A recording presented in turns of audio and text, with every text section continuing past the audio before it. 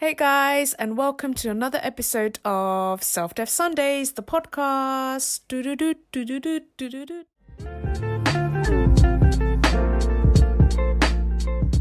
I think it's really clear that some of the learnings from this book has really helped bring. So it gives you like a high-level summary of everything that this guy had figured out, the power of their subconscious mind, and suggestions.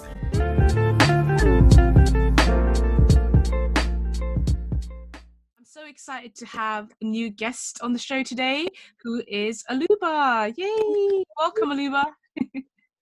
Thank you, Lamika. Good to be here, and thank you for inviting me on. Definitely. Cool. So I guess I could give a bit of a background about, where I met Aluba and who he is, and then I'll hand it over to him. But we worked together in the same company before. He's moved on to another company now. But I think even from the beginning, like, we kind of just focused on similar initiatives at work, which is all to do with coaching, and I think it was that one catch up I had with you around just introducing and kind of getting advice from you. And I think then it just felt like we were speaking the same language. And I'm a very spiritual person, in terms of always being the best version of myself and helping others, and Aluba was kind of like my role model and idol, and we had a couple mentoring sessions. And yeah, I'm just so excited to have you on here today, Aluba, and to kind of share your ordinary tales and your extraordinary dreams as well. And I know that you are such a unique and exciting character, and I'm so excited to share who you are with my listeners. So welcome again. And yeah, for the people that may not know you, maybe we can start off with your name and what your occupation is. Yeah, sure. Well, that's first of all, a very flattering introduction. So thank you very much, Lamika. And one of the things I always say is that we're all each other's teachers, and it's been nice actually. I know we had a few mentor sessions when we were working together, but to have recently had some mentoring from your good self, as you've helped me get my podcast up and running, has been lovely as well. So I really want to thank you and appreciate you for that. So yeah, my name is Aluba Phoenix. I work at the moment for Google. I'm one of the internal executive coaches and also part of the sales enablement team at Google. So a large part of what I do there is welcoming new hires when they first come to the organization, helping them to sink into the culture that is Google. So they set themselves up not just for success in terms of their current role, but in terms of their long-term success while they're at the company. So really helping them find their fit and also find their own unique voice, which is hugely important to the culture that we have at Google. But also then equipping them with the capabilities to hit the ground running when they go into the field. And I do that through a number of type of trainings that we run. So that's a large part of what I do. I also work a lot with the senior management team, helping them to develop skills as to be coaches. Coaching is a big part of the culture, and also some other leadership development programs. So yeah, that's a little bit about what I'm doing now. Prior to joining Google, I said I spent about 20 odd years in the IT industry, mainly in sales and marketing roles in my early career. I spent all of that time in what I call Californian digital tribes. So I was with Salesforce, I was with Oracle, I was with HP, so the big, large Californian players. And before all of that, before I got anywhere near IT, I spent time working as a sports psychologist, which is what I trained and qualified in originally. Amazing. I mean, it's hard, isn't it, when someone asks you, what do you do and what you're about? Because you're trying to fit in all your years of who you are in like that one sentence. But I think you did a great job summarizing your professional side of things. But I guess to really get to know you as an individual, the first question I'm actually going to ask you, Aluba, is what really kind of drives you as an individual in everything that you do in your life? Like, what would you say your key motivation is to do what you do? Great question. And it's a question I would have answered very, very differently at different times in my life, Lamika, I would have said.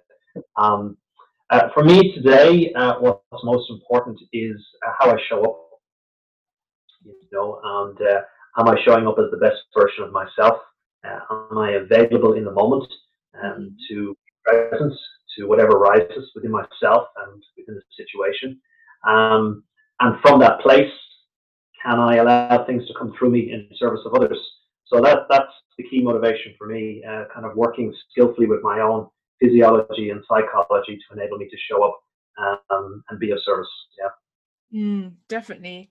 I love that. And I think even in the beginning when you said, you would answer the same question differently in different times of our lives. And I think that's so true, because what you think, might drive you today might change in the future. But I think from your own experience as well, like, what were the drivers before, and what led you to now it being just showing up? Because I think it'd be really interesting to hear, I guess, to kind of just summarize or theme some of your key drivers and how it changed. Because I guess just to kind of set some context as well, so often people, when I talk to my friends, it's very much, I want to make money, or I want to climb the corporate ladder. And there are a lot of kind of materialistic drivers in us. So I'd love to kind of hear how your drivers have changed and kind of what made you land this idea around just showing up in everything that you do.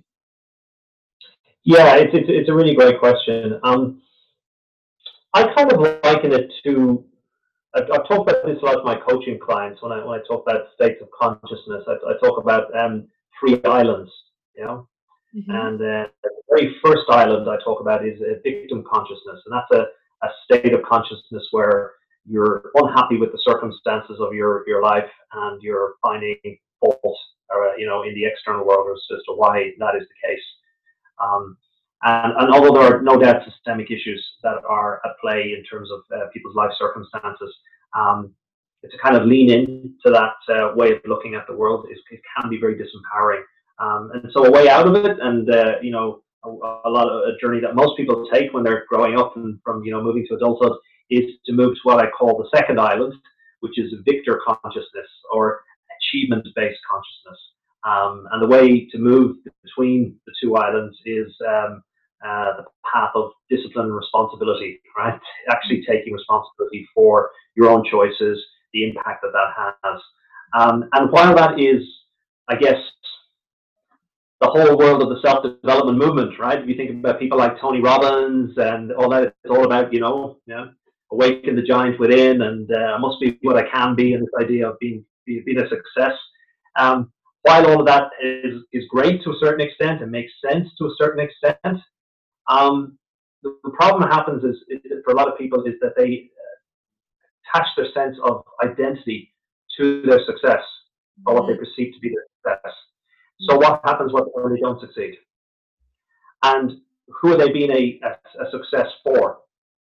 Often it's for other people. They're doing it to please other people. And for the early part of my career, certainly a lot of what I perceived to be success is what I had been indoctrinated and by the culture to believe was a success, right? So getting a good job, finding someone to get married to, raising a family, all of that type of stuff. And as I said, it's important to be able to walk that path and to have a certain amount of success. I think it's a trap to start to identify yourself with those achievements, because we're all far more than that. And so what I often now talk about the third island, which I call vessel-based consciousness. And it's the idea that actually what we are is a vessel for life. And life doesn't need to achieve anything in order to be amazing. It is amazing exactly as it is. And so my job really, if I think about what vessel-based consciousness is about, is really just to take care, really good care, exquisite care of the body-mind, so that it allows me to show up in a way that life can really flow. And I believe that there's a wisdom within life that is far greater than any wisdom that I might grasp and understand, in terms of my conscious mind. I think there's a much deeper wisdom within life. And if I can allow that to flow through me, if I can be fully present in the moment for that to arise, then great things unfold from there. And so the path from that achievement-based consciousness to vessel consciousness for me is a path of surrender. It's a path of letting go. And it's a path of just, allowing the life that wants to live within me to find its voice and find its expression. So that's what I kind of mean, when I show up today. That's my focus. Although, undoubtedly, at points in time, I can find myself in any one of those 3 islands, right? And so the key is to know where I might be and, adjust and adapt so that I can handle that.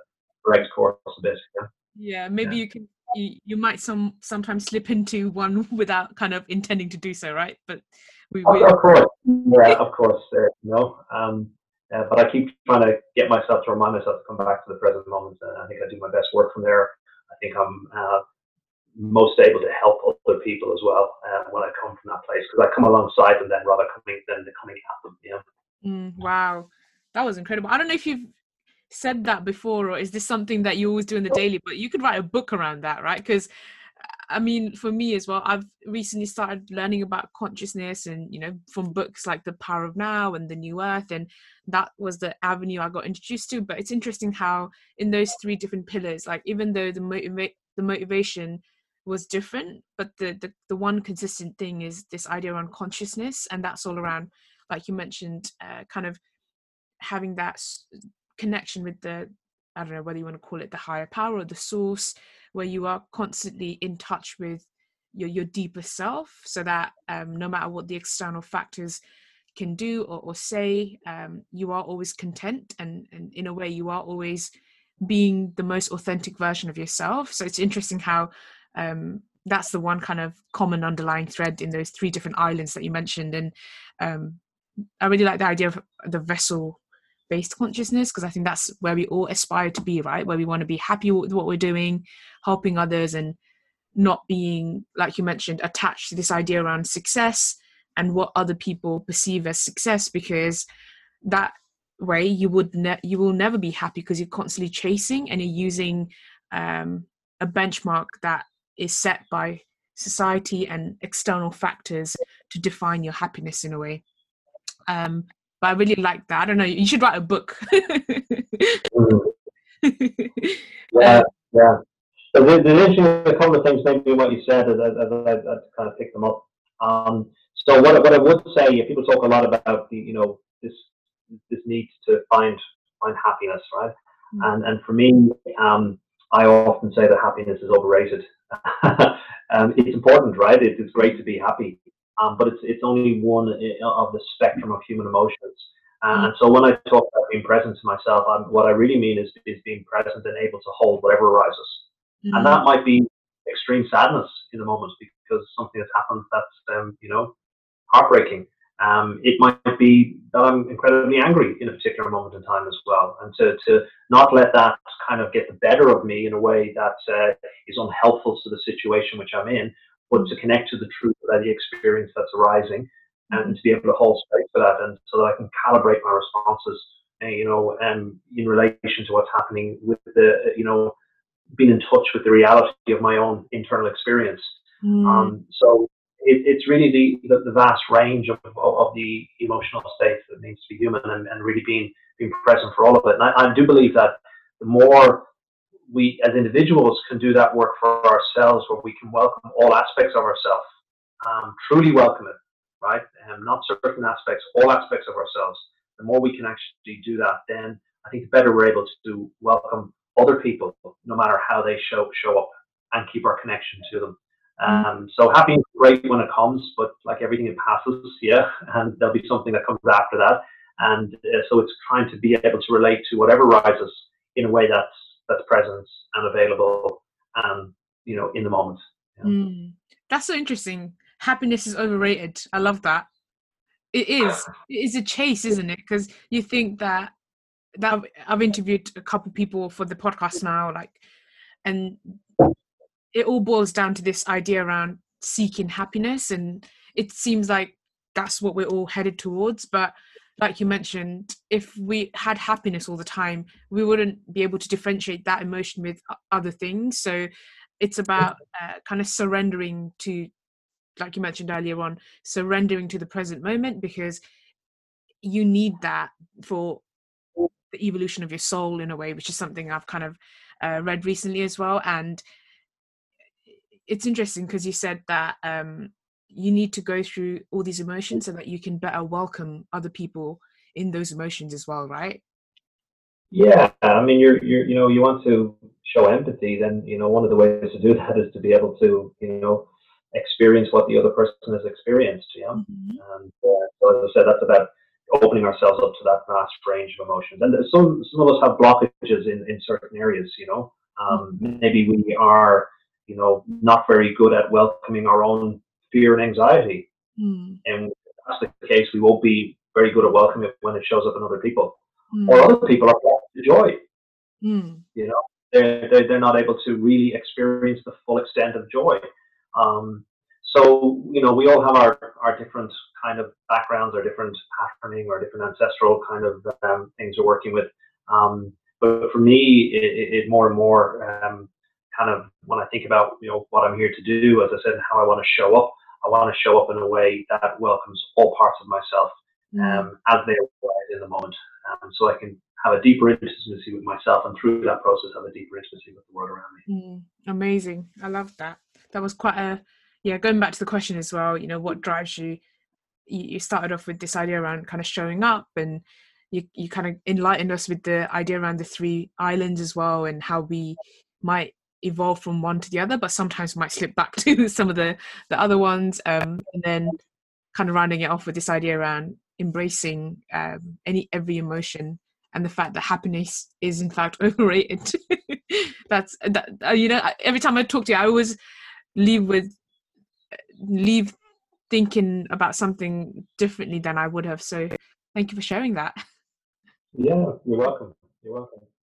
That was your answer to your first question around, what drives you. And I think that gave us a better picture of who you are. And my next question now is actually asking, because the whole idea is around ordinary tales, and I guess in our lifetime we have had to go through our ups and downs, and that shaped you to be who you are today. But if I was to ask you now, like, if there was that one event that really kind of shaped you to be who you are today, whether it's a job or something that wasn't the best news, but it kind of changed the path for you to be who you are. I know that experiences, it's hard to kind of pinpoint one event to kind of be like, okay, this is what made me who I am. But what's the first thing that comes in your mind when I ask you that question? Great question. And obviously there are many, many things, I guess, that shape you over the course of your life. It's interesting you ask it, because right now at the moment, I'm actually in the process of writing a book. Wow. It's kind of about the craft that is selling, which is what I've been involved in for the last 20 years.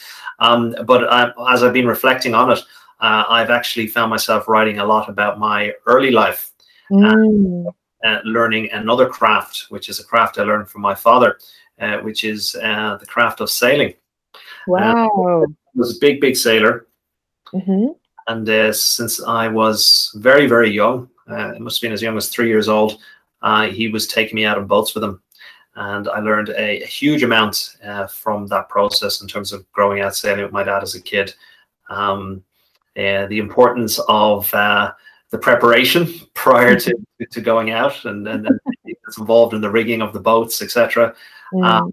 The whole need actually to be present in the moment when you're on the water, because you have to be available for whatever rises with the weather, which can be at any moment. So you need to be connected in your body to what's actually going on, connected to the boat, connected to the water, the wind around you. You have to understand the elements.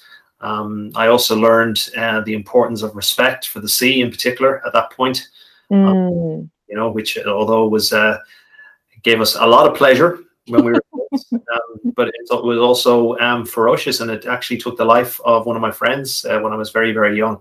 Friend of mine died. He was only 13 years old. I was a couple of years younger. Accident. So, as I said, Mother Nature is severe, and it's really important to have that respect and have the right type of preparation whenever you're going to engage with it. I learned how to, sail through all weathers as well. Through beautiful sunny days where the wind was just right. You would get those absolute flow states. To horrible weather in the middle of winter. The boat was and we had to get it back up and continue on. I learned about competition because we used to do a lot of racing in those days. And over the years, as I went through my career as sailing, I actually developed into becoming a teacher. I used to teach sailing all around Ireland, and then in the US as well when I was in college. So I grew up in that world of learning how to sail and then teaching other people how to sail. And I think in many ways that formed me at quite a deep level. Yeah. Wow, that's so interesting. I didn't know that. I didn't know that. So I'm learning these things as well. And like you mentioned, from a very, like when you were 3, right? So you kind of fell into it, or you were, I don't know, forced forced upon it, but Yeah. you kind of caught onto it. But now looking back at your journey around sailing and the things that you touched around, the importance of preparation and being present, I think I feel the same way when I'm like, near the sea. Like, I think it just puts into perspective how little you are in the grand scheme of things, and you kind of detach yourself from the materialistic things or the problems you might have at home, because to your point, you are in that present moment, and it's a beauty in a way, isn't it, when you are surrounded by nothing but the sea. And it's interesting how you've used that analogy of sailing and taken the learnings from there from a young age, but there are some kind of key life lessons that you can take away and implement it, I guess, on your day job as well, right? It definitely, I think everything kind of relates back in many different ways. I mean, one of the things that sailing also teaches you is I talk about competition because of the racing, but actually cooperation more to the fore. When it comes to competition, a lot of the boats I sailed were two men or two woman boats, and you would have that cooperation between the helm and the crew, and that relationship was crucially important. You had to be on the same page. It didn't work when people would get frustrated when things went wrong. Each other. That would be the death of the performance.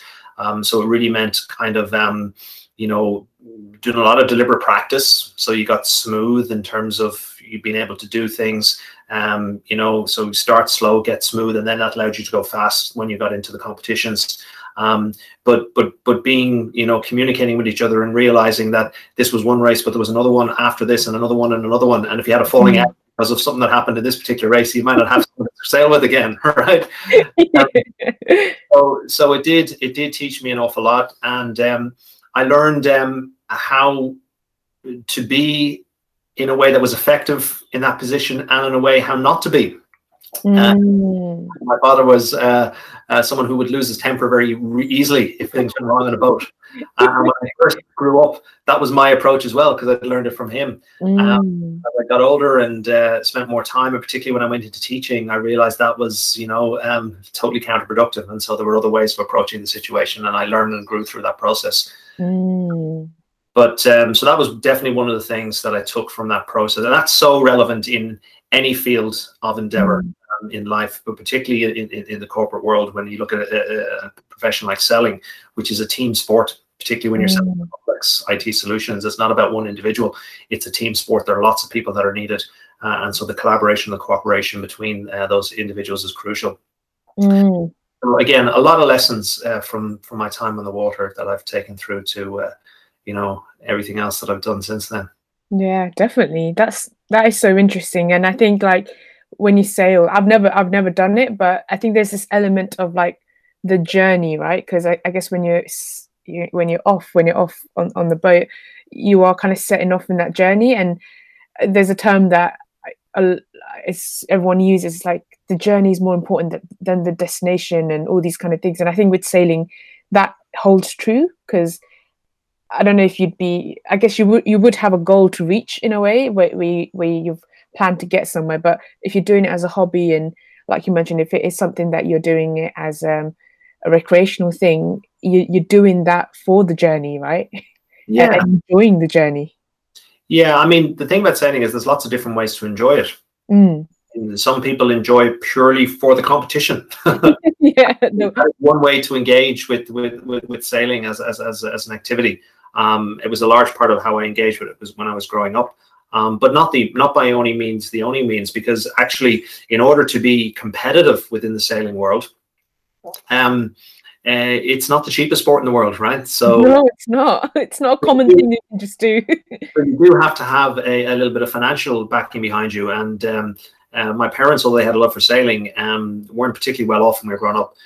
So I remember the first boat I sailed in was called an Optimist. It's kind of like a little tub, yeah, smaller boat. And my dad bought me an old wooden Optimist that I spent a whole kind of season getting ready for the water, sanding it down and painting it and laying on undercoats and overcoats and really getting this boat into position that I was ready to take in the water, put my heart and soul into this boat. And when I took it out, all looking brand new, with its little sail, which was old because being, it was a boat. Been around. I was competing against all of my friends who had turned up with new fiberglass Optimists and sails that they'd just bought that were twice as expensive as the boat that I was sailing in. So I was completely uncompetitive in that situation because of that. And yet, what I learned through getting that boat ready for the water, going through a process where I had to actually go through the situation where I wasn't competitive and deal with that as well, but find a way to enjoy my time in the water. And what was lovely with that particular boat after a while, when I eventually decided that the competition wasn't something that was going to be, a way I'd really get the most out of the boat, is I got rid of the sail. I put a little seat into the boat, put a set of wheels into it, and I turned it into a rowing boat. I love that. So there to row all the way around the place we sailed. We sailed on an estuary back in my hometown of Malahide, where I grew up in Dublin. And I was able to go to all parts of the estuary that you couldn't actually go on a boat. To row through these railway arches, which the sailors sailed well away from, right? Because that was dangerous territory, but I could go through a rowboat and explore new lands and territories. So, yeah, so there's lots of ways to enjoy life and to enjoy, what we do. And competition certainly, has benefits, and there's a lot to be learned from it. And it's one way that we kind of can be and experience life and interact with each other, but it's by no means the only way. And there's a lot more to that as well. As I said, sailing has taught me that through the process as well. Yeah, definitely. And I can imagine that all the hard work that you did kind of renovating that little boat, I bet it felt so much more, you had a pride kind of attached to that final product, right? Like it might not be the fanciest one that was off the market a week ago, but it's like you have that attachment to it. And I think there's actually a psychology term for it called the IKEA effect, where if you create something from scratch, kind of like if you were to build your wardrobe, there's actually a bigger kind of love and attachment to the final product. And I think that's exactly what you did. So when you did go out, it's like, I made this and I'm using it, and you even kind of like adapted it and you used it for other purposes that it wasn't kind of built out to do, right? I love that. Exactly. I had a lot of love for that boat. Exactly, yeah. And I guess just to kind of, you mentioned earlier on as well that once you started learning how to sail, you actually started teaching it as well. And from what I know of you, that is something that you've always done. Is even when I earlier on in the previous question, you said that how can I be service to others? And from your coaching background and even at Salesforce, like you had your day job, but you always had this passion of coaching and helping others. Tell me more about that, just to get some understanding around where this love for coaching came, and this idea around kind of helping others, whether you do it in your personal life, right, by helping people how to sail, but also in your corporate and your professional life, of just kind of helping others. Where did that come from, and why do you do that? Well, it's interesting, right? As I said, I started sailing because it was the sport that my parents had us interested in, and as I went through the ranks with the courses I was doing, I then graduated to become a sailing instructor, and eventually ended up being a head sailing instructor. So I kind of fell into it because that was the course. But if I look at that as a pattern, that's actually a pattern I repeated in a lot of the other things that I got involved in. So the other sport I spent a lot of time in when I was younger was martial arts. The Korean martial art of Taekwondo in particular was the one that I was most focused on when I was growing up. And so I spent a lot of time training in that, but then I went on to teach it as well. I had a school for kids in Dublin at one point. So that was another example of something that, again, I'd invested a lot in. was very much a part of who I was, and then I went on to teach it.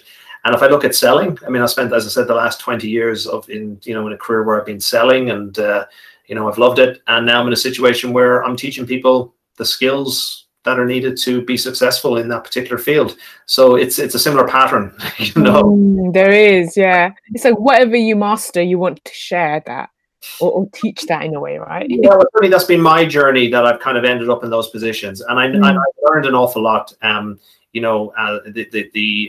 training that existed when I was a kid with the Irish Sailing Association to develop instructors was really first class. We were trained in presentation skills. We were really trained how to teach, a lot of the psychology behind teaching.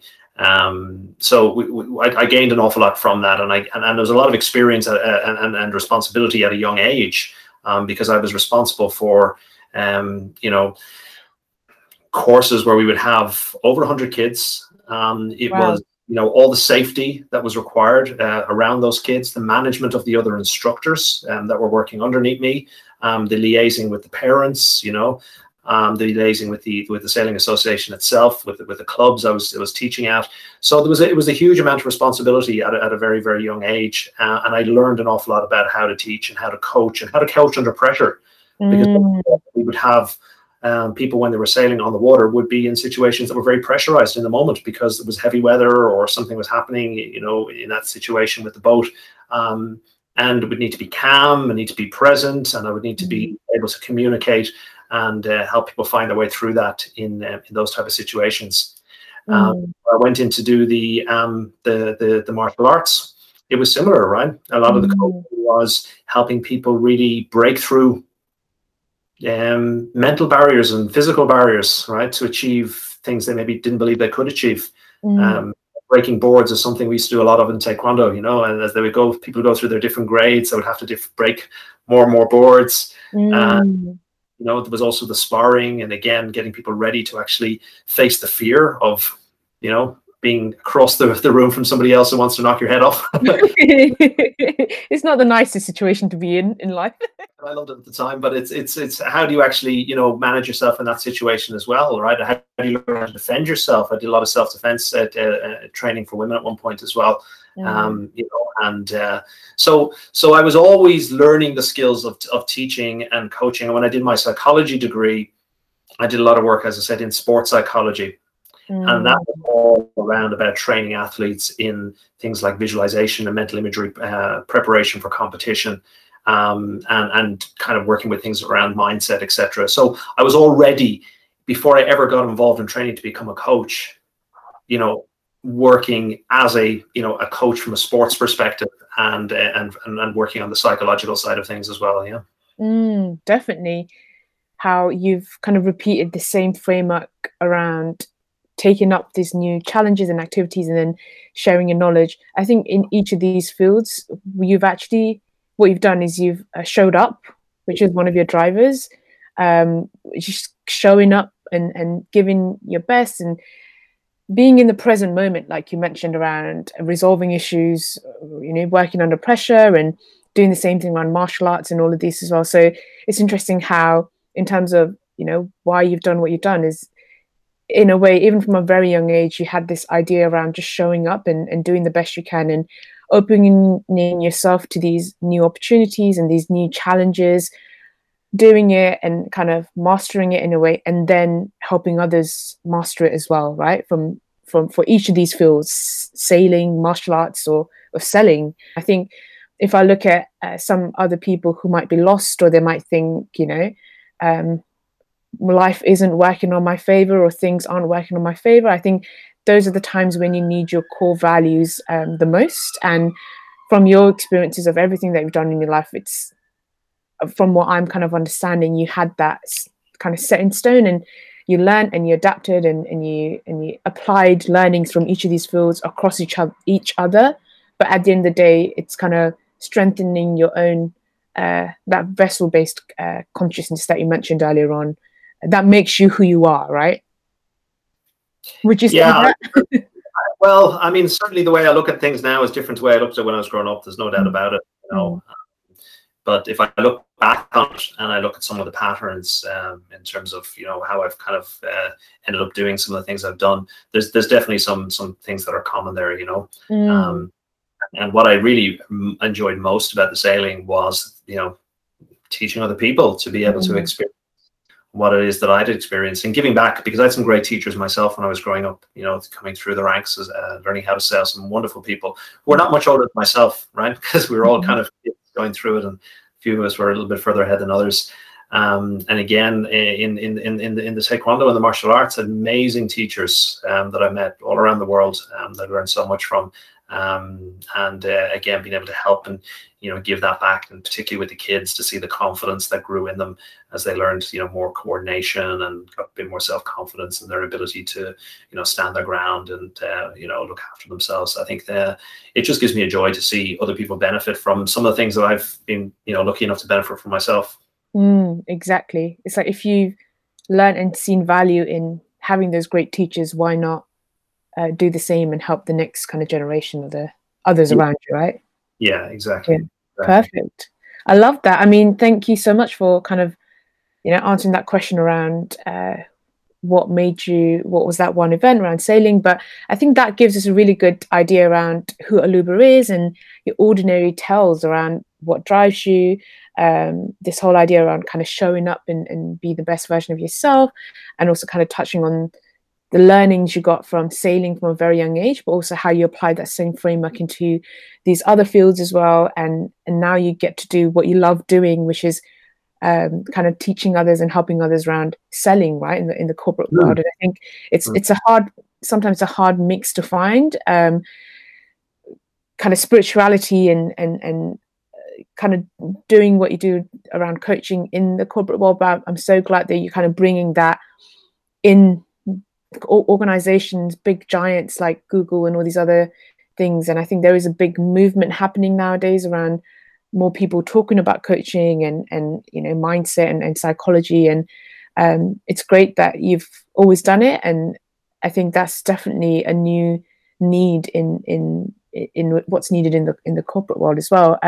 But thank you for sharing that and sharing your ordinary tales.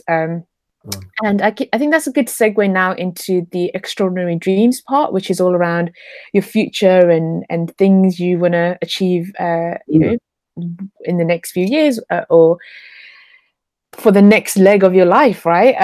And my question to you now, Aluba, just one question, is what do you want your legacy to be? Yeah, this old question. The good old question. And look, there was a time where I would have a very strong answer for this. But again, as I've moved my way of looking at the world more to this kind of vessel-based consciousness, in the grand scheme of things, Aluba will be forgotten very quickly. Certainly within 100 years, I would imagine, and beyond that as well.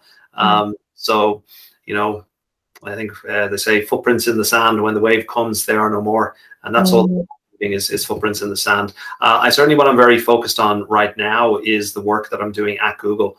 I think in particular bringing a coaching culture to the kind of Google Cloud organization, which is where I work, is something that's very close to my heart. I think it's really important in order to get the best out of people, create an environment where people feel safe as well, and really can sink in and do their best work and find their unique voice. I think it's a beautiful tool. I call it a medicine for the culture. I think it's so important that people not only embrace it, but know how to do it well. So that's something that I'm kind of putting a lot of energy into, and it's very important for me to see that come to maturity at the moment. Outside of that, well, next week I'll be in Portugal, where I've got a little home up in the mountains. Yeah, it looks amazing. I think I got a sneak peek of that when we had our catch up, but it looks incredible, your house. Yeah, it's a gorgeous part of the world. So it's northeast of Lisbon, up in a lake region on the river Zezere and Ana Freire de Zezere. Beautiful part of Portugal. In fact, it's the closest town is a town called Tomar, which is a very historic town. It's where the Knights Templar had their headquarters in Europe for many years. So there's lots of old castles and cathedrals and everything in the region as well. And we're not too far away. If you drive towards the coast, about an hour towards the coast, we hit Nazaré, which is where all of the largest waves are in Europe, the 100-foot waves that all the surfers go to. So there's a lot to kind of appreciate in the region that we're in. And my dream is to build a coaching retreat center there. I'm in the process of working towards that at the moment. So really to have a center where people can come and connect back to themselves and have the opportunity to do some deeper work and out to individuals and to groups. Lots of different types of modalities. So one of the areas that I'm particularly interested in is an area called biohacking. So looking at the human body as a system, taking a systems thinking approach, and looking at how we can apply both ancient practices and modern science to really hack that system in order to achieve outcomes from a performance perspective.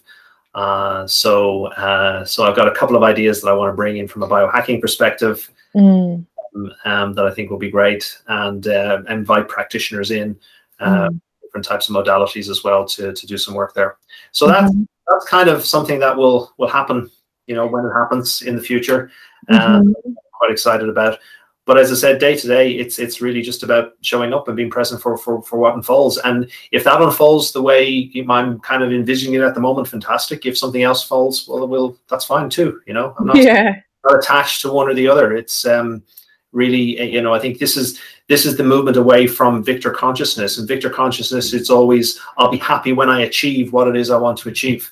And there's always something else, and there's always something else, and there's always something else. And so for me, it's not that I don't have my dreams and my visions. I do, and I work towards them. But I'm more interested in that process of working towards them. It's the desire itself rather than the object of the desire. It gets me excited. And so being able to wake up every day and be connected to that feeling of desire within me as I work towards, everything that I'm doing moment to moment, I think is what's most important. Yes, I love that. Because I think, like you mentioned, so often we're so caught up about the end result, but having desire itself is rewarding. I hadn't thought about it in that way, because we are so driven by, we're so impatient, and I do think if we achieved all our goals that we'd ever wanted, what would be the purpose of living, right? So I think it's having those desires and things to work towards that makes life worth living in a way, because if you didn't have that, what's the point? Right? Well, the difference between the object of the desire and the desire itself, a lot of the mystic traditions will say that if you can place your hand not on the object of the desire, but on the desire, you place your hand on your soul. So I think there's a lot in that idea. Wow. Object of the desire. I'm making a lot of notes. Sorry if you see me writing stuff down, but I'm like, yes, this is great. This is incredible stuff. But yeah, I love that, because I guess going back to the question around your legacy, it's one of those things that has been overused nowadays. It's like, what's your legacy, and what do you? I think it's just one of those things that people have started questioning more. But what you said around, when you think about legacy, when I asked one of my other friends, she said that I wouldn't know if I've reached my legacy because I'll be gone by then, right? What is that pass point or the benchmark to say, yes, you have, you've made an impact, or this is your legacy? It's a blurry line, but I think, like you mentioned, it's doing what you can now, in the best way you can, and kind of helping others as much as you can. That is your legacy, and that's the impact you're making.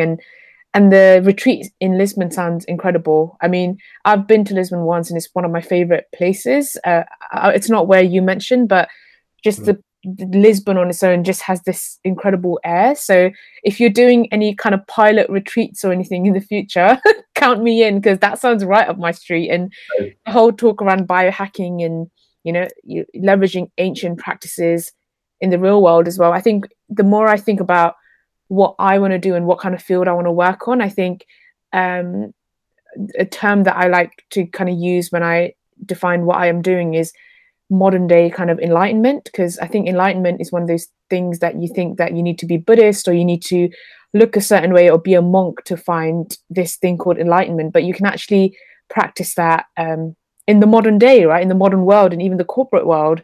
So I think the more I am talking to people like yourself and doing my podcast and trying to find my brand around what am I going to follow through or what I'm going to be remembered for, I think I'm swaying more towards this idea around enlightenment and bringing those ancient practices and ancient teachings from other countries and other worlds into a modern day woman working in central London, right? Because it is where those two worlds meet. Yeah, and look, people talk about spirituality as if it was something detached from the human experience. It's not, right? Everything is spiritual, in my opinion, anyway. I mean, you go down to the pub and have a pint with your friends. What's not spiritual about that? You know, what we're doing here is a spiritual experience. We are spirit embodied. So for me, all aspects of human behavior it's all spiritual. The moment you start saying this is spiritual, that's not, you place value judgments and right, and I think you get into very dodgy territory in that. So for me, I just see everything as a spiritual experience. It's the experience in the moment with whatever's arising, and how you are with yourself and with your others in the moment is independent of the context. Not always, obviously, because the context can affect your situation. But if you work skillfully with your psychology and your physiology, you can get to a stage where it can become independent, right? Yeah, because you can get detached from the context, and you can actually, as I said, get to a position where you can hold space for whatever happens to arise. So that's kind of what I would work on. When I think of things like enlightenment, I think of the idea of just waking up to things I don't see. One of the best ways to do that is to have people point it out to me, because we really struggle to see ourselves, right? So having friends around you who can be honest and give you open feedback, and one of the best ways to get that is in a good company where feedback is valued and seen as a gift, and people are open to it and embrace it. And you can learn so much about yourself if you're open to it in that type of context.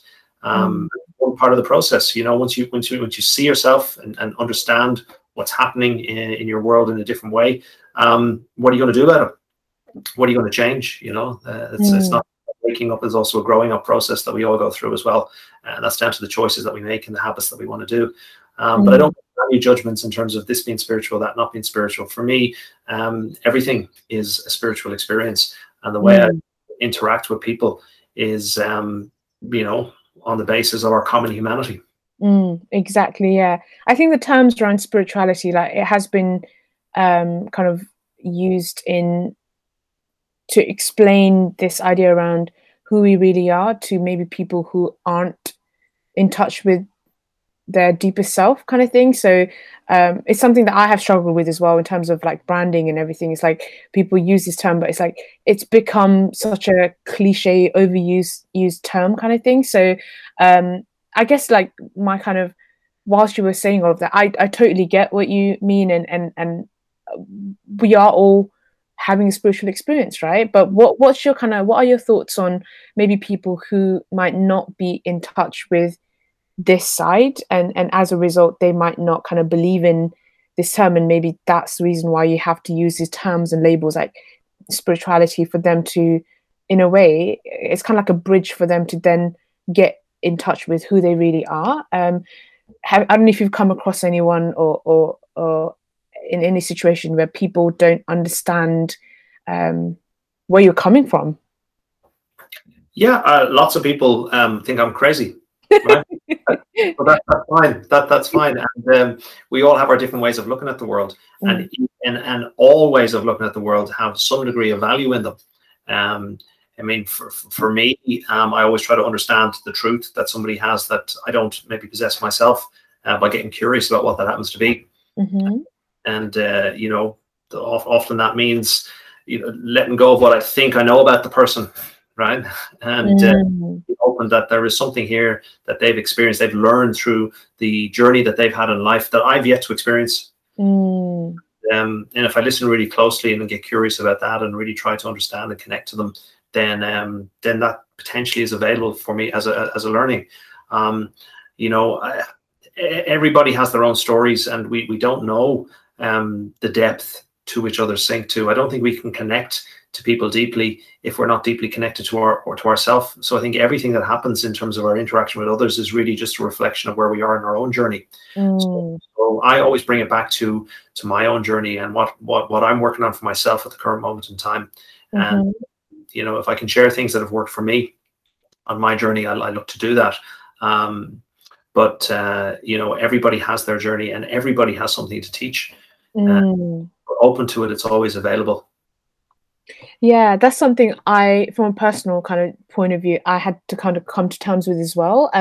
Because sometimes when you talk to your little cousins or your loved ones and you want them to, I guess, overcome their suffering, or they want to, you want to be there for them, but sometimes you can do all the helping and the talking, but if they're not willing to listen, or if they're not willing to heal themselves, they might not get where you're coming from. And sometimes I did used to feel a bit like, why aren't you helping yourself? Because but then I have started realizing that you can't, what you said around sometimes when people don't get where you're coming from, it's a reflection on your own journey more than anything. And that's something I'm going through and I'm learning through as well. But I think, like you said, in terms of true connection, it's kind of, once again, that acceptance and kind of surrendering to where the other individuals are in their own journey and what we can learn from them, which is something I have started practicing as well.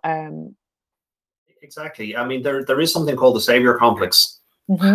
What's that? Sorry? Savior complex. Savior complex, yeah. Where we want to help so much. We want to kind of save people from themselves or from their situations. And I think that's really dangerous territory to get in.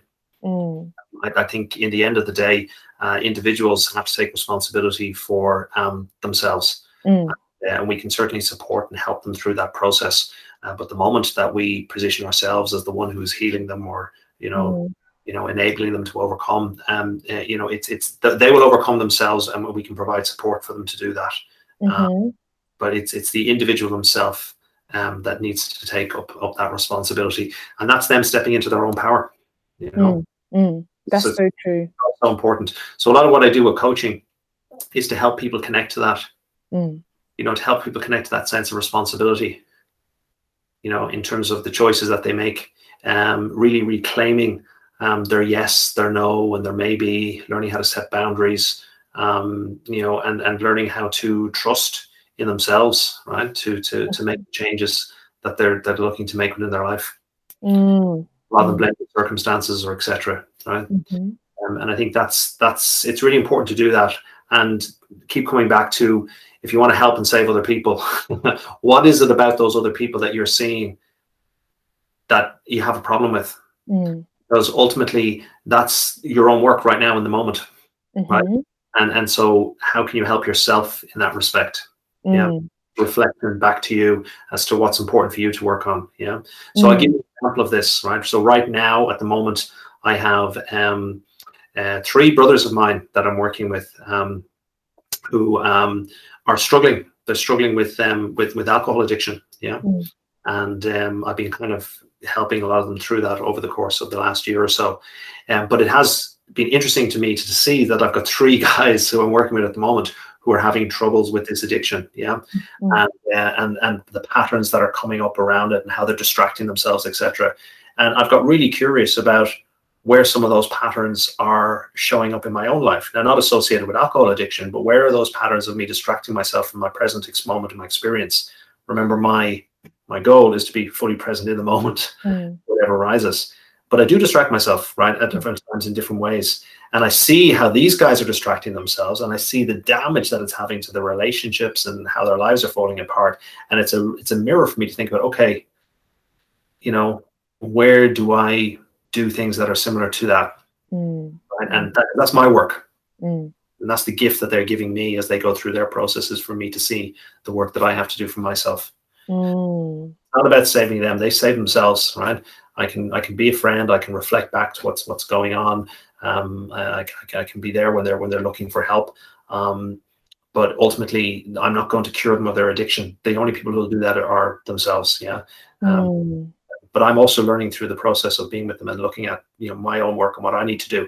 And the more I do that work for myself, the better able I am to help them. What a way of doing things looks like in a better way than maybe I currently do. And then through that process, then they can pick up things from me as well. Definitely.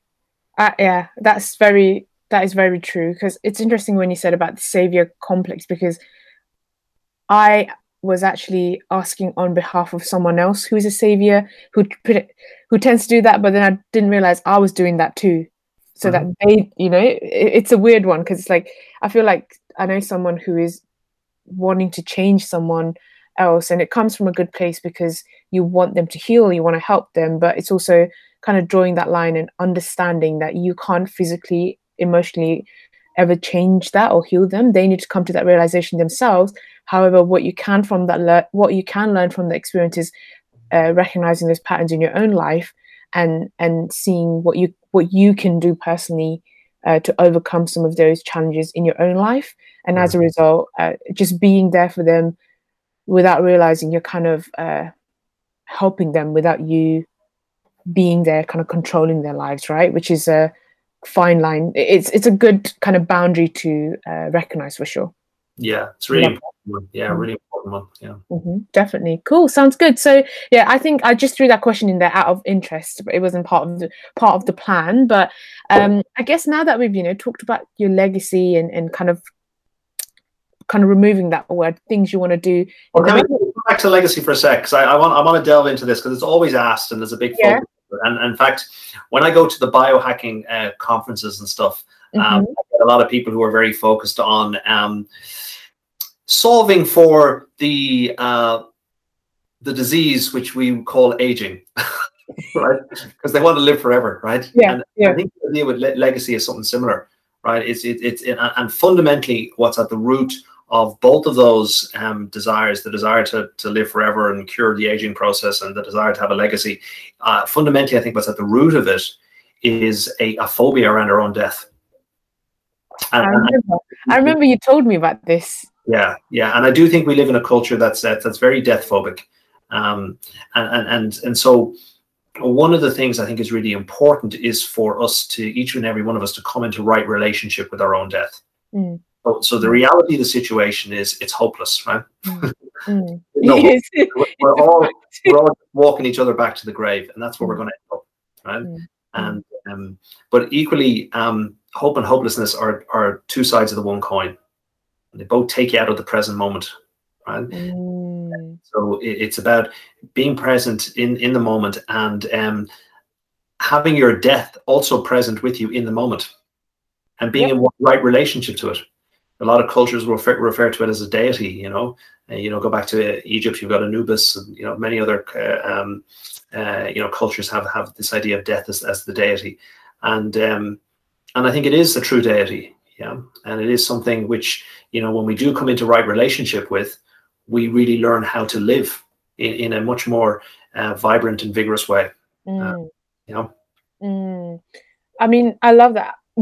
I remember when you told me about this book that you were reading, this idea around we live in a death phobic culture 2 years ago, and that, without you realizing, it changed how I look at my own life. And after you kind of told me about that, it made me comfortable with my own death as well. And nowadays, when I talk about this idea around legacy and all of this, I'm like, we're all going to die one day anyway.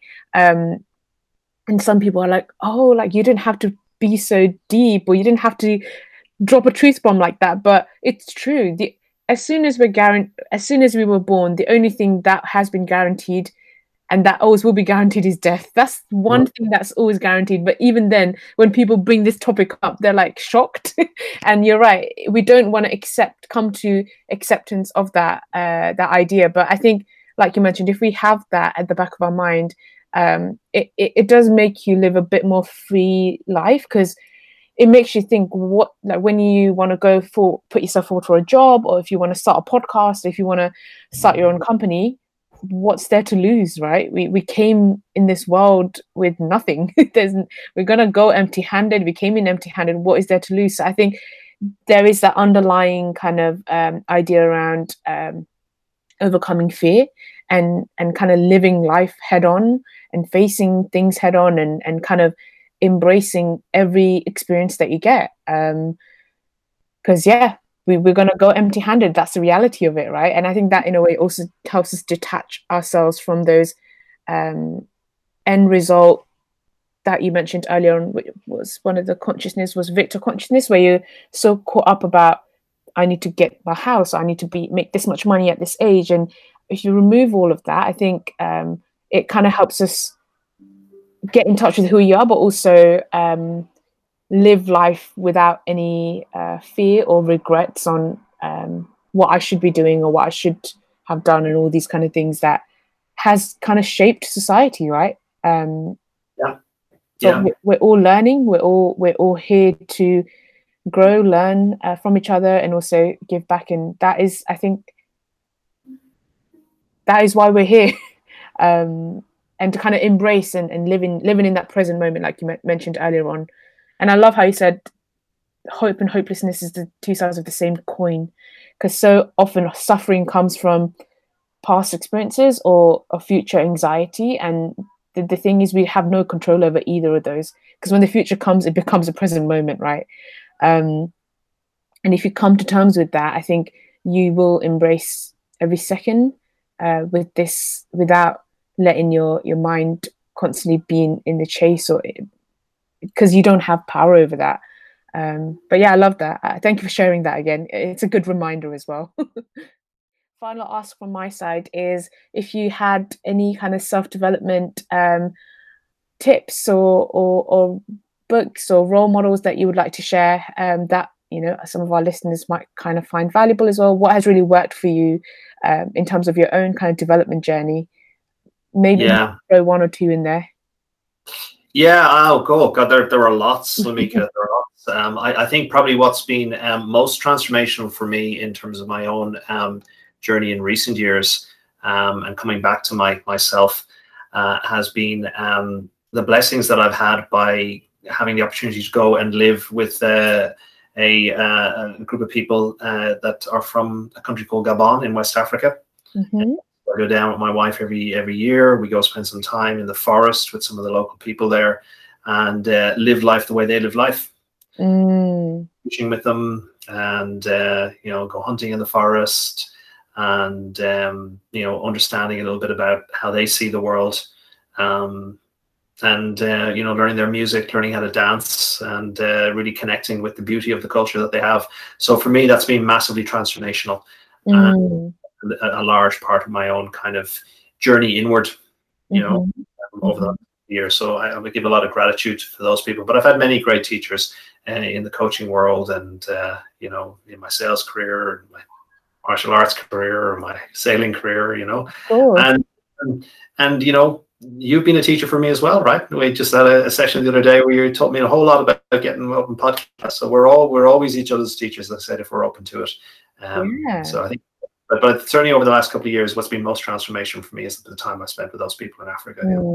I love that. I mean, I remember you told me about that story, and how, because you go back every year, you can even see the kids growing up from when they were little, and they recognize you and they welcome you as part of their own. And that sounds like such a full, wholesome and soul fulfilling kind of experience as well. And that's something I definitely aspire to do as well in the future, when the time's right, and to kind of give back. And I think when you go out and live with the folks out in West Africa, I think it really makes you grateful as well for what you have, what they have, and what you have, and just a different way of life, right? Yeah, and I mean, just to be clear, you talk about going over there to give back. I'm not really giving back so much when I go over there. I'm not learning from them; they're giving to me. This is not going over to do some charity work that I know a lot of people to go to Africa to do. I'm literally going and living with them and learning about how they live, how they think about life, how they experience life. The tradition over there is a tradition called Bwiti, B-W-I-T-I, which means the study of life. And there's a deep knowledge of what it means to be human, that they hold. One of the things I've been most impressed with over there is the fact there's no loneliness.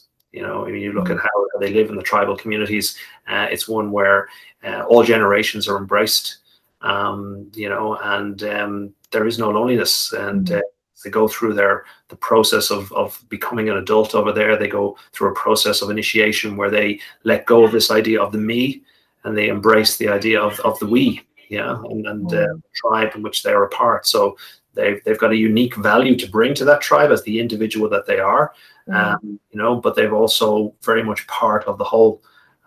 So it's a very different way of kind of interacting and understanding life, but very, very deeply human way, because it's very close to how we evolved. So I've learned a massive amount, and as I said, they're the ones that are helping me. Yeah, that's so true. They continue to do that, Yeah, definitely. It sounds incredible, and I think some of the learnings that you get from them can once again be applied in your role at Google, and also what you said earlier on for the retreat, like taking some of these ancient kind of teachings and learning from these different cultures, but also how we can apply those learnings in our day-to-day lives, maybe in the Western world as well. So yeah, that sounds like such an amazing kind of experience, and hopefully you'll be. I don't know if COVID allowed you to go this year, but not so far this year. I think hopefully into next year we'll see how we get on. But yeah, I know travel is limited to many places, as you know. Yeah, of course. Hopefully you'll get to stay longer to make up for the lost time this year. Be nice. And kind of spend time with everyone.